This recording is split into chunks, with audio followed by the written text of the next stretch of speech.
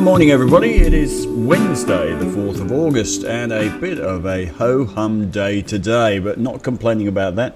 We like ho-hum days. Ho-hum days means nothing's going wrong, which means the bull market continues as it does. We are up 20 today. The futures this morning were only up 9, but we're led higher by resources. The iron ore price overnight was up 0.41%. We'll come to that a bit later. BHP and Rio were up a couple of percent or so in the US. Bitcoin down 1.7%, by the way. US results season's running into the buffers. Alibaba results overnight, they were down 1.4%. Energy sector in the lead overnight. We'll talk about that in a minute. Infrastructure bill, a massive yawn still. Diggers and dealers going on at the moment. Presentations today from Fortescue Metals, Paladin, Liontown, St Barbara Mines, a couple of others. A link to the timetable is in the strategy piece today. We've had results from GMA, BWP, GUD. GMA, the only notable mover today, up 7% on the back of its results. CCP had results yesterday. I have put the research roundup of CCP in the bottom of the strategy piece today. Brokers quite positive. Average target price 13% above the current share price. But as you'll see in the numbers, PE of 20 times, yield of 3.5%. Not really ringing the excitement bells, it has to be said, CCP. Bond yields in the US dropping again. The peak everything theme continues to roll through the bond market, but not the equity market. The equity market just doesn't seem to be worried about the idea that growth may slow. We've got US jobs numbers on Friday, and after the FOMC meeting last week, it is clear that the jobs market holds the key to the Fed's tapering timetable. So look out for that. And we've got a retail sales number today at 11:30.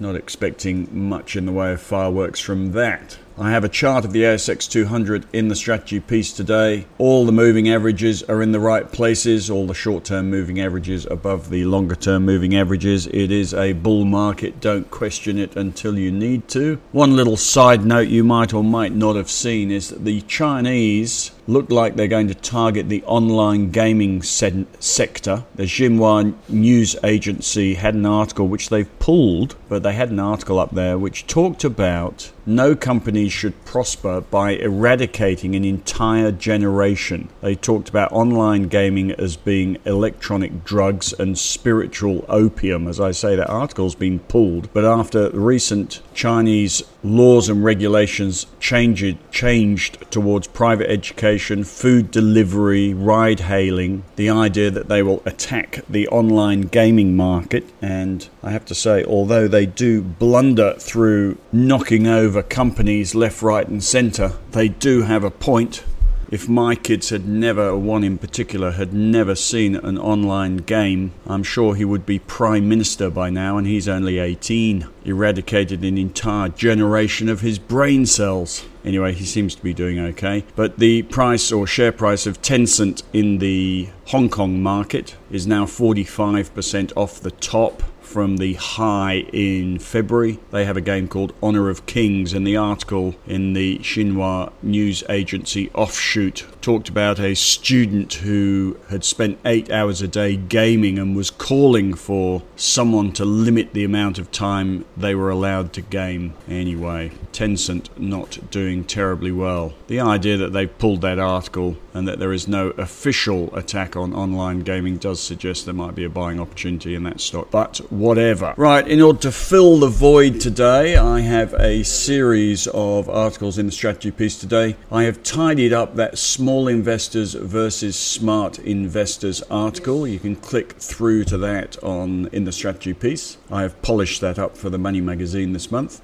I have a write-up on the RBA meeting yesterday. The message from the RBA was that they are not delaying their tapering timetable. They are going to continue to taper. They're not delaying their tapering as people thought just because of lockdowns. Going into the meeting, everyone thought lockdowns would mean the RBA were going to stand back or step back from tapering because of the risk to economic recovery, but the RBA seemed to have taken a leaf out of an article or a point made by an article by Shane Oliver, which I wrote up last week, which suggests that lockdowns might have a short-term economic impact, but it is short-term and the economy rebounds, probably because of pent-up demand, rebounds more rapidly after a lockdown so that the medium-term impact is minimised. So maybe the RBA are thinking that the recent lockdowns will not impact their longer-term economic projections, in which case they will not delay tapering. And on the back of that, the 10-year bond yield jumped a little bit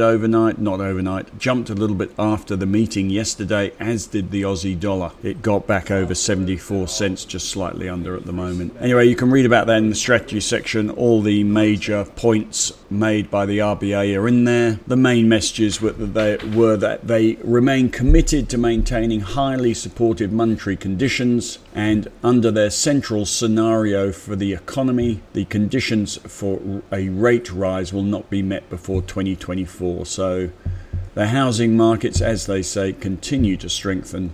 And all those of you with $1 million mortgages and tiny deposits need not sweat it just yet.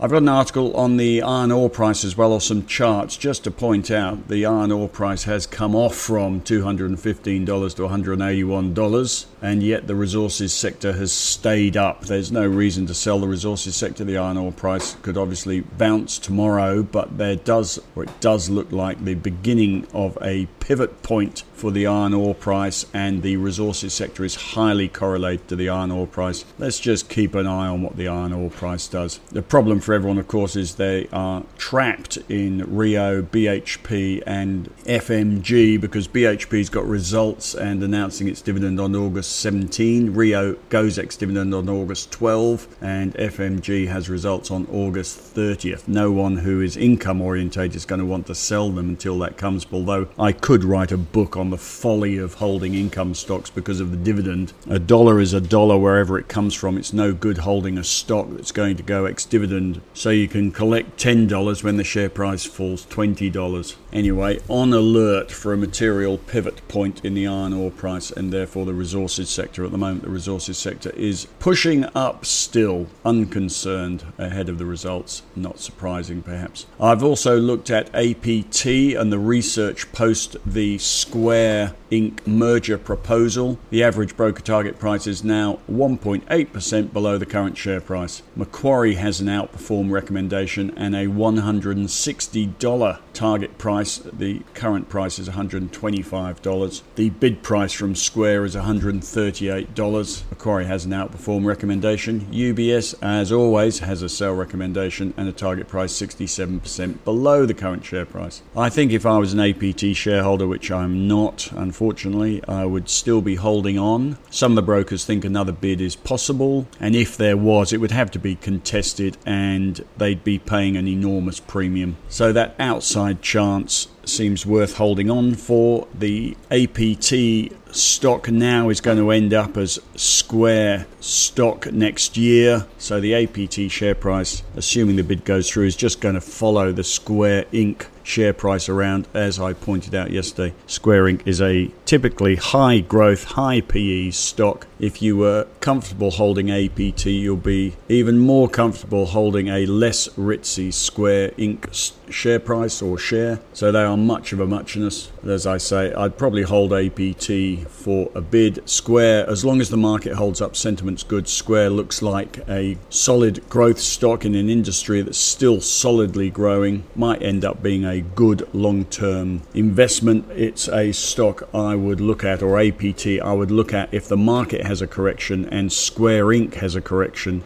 and therefore the APT bid price has a correction. Might be worth having a look after that. Not sure I want to get involved at the ritzy highs. I've also put some other BNPL research in the strategy piece today. Not much to glean from that. I noticed Split It today for some reason. SPT is up 15%. I can't see a news item. I can't see any broker research. I'm sure one of you can answer why Split It is going up. Currently 60 cents. At its peak, it was close to 190 cents. That was at the end of last year. I've also put some research in on energy stocks. You can have a look at that. All the energy target prices are well above the current share price at the moment. And if you look at the charts of the correlations with the oil price, you can see that the oil price is back to pre-pandemic highs and above. and the energy stocks are not. They really are dragging their heels. Consequently, most brokers seem to think they are undervalued.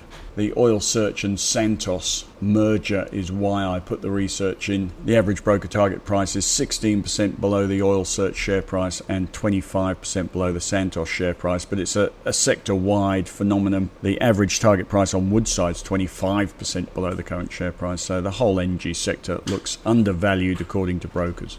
Right, next week we've got CBA results, and we are looking for them to take the lead on the normalisation of dividends. It would seem odd that the ANZ and the NAB have announced buybacks. It would seem odd if they are that cashed up that they don't normalise dividends to 2019 pre-pandemic levels pretty swiftly, and the CBA will tell us whether that's going to happen or not with their results. The average broker target price on the CBA running into results is 11% below the current share price. On ANZ, the average broker target price is 7% above the share price, Westpac 14% above, and National Bank 4% above. As usual, all the brokers think Commonwealth Bank's expensive and then it outperforms all the others. So I don't think I'd be selling on the back of that. But there is a technical sell signal a few days ago on the bank sector as a whole, an RSI sell signal on a weekly chart, which is quite significant. We'll see whether the results can boost them again. My thoughts are that there is a lot in the price already, and the sector usually peaks about this time of year, seasonally peaks about this time of year. And although none of you are going to sell it, none of you who are interested in income are going to be selling CBA until its dividend is disappeared.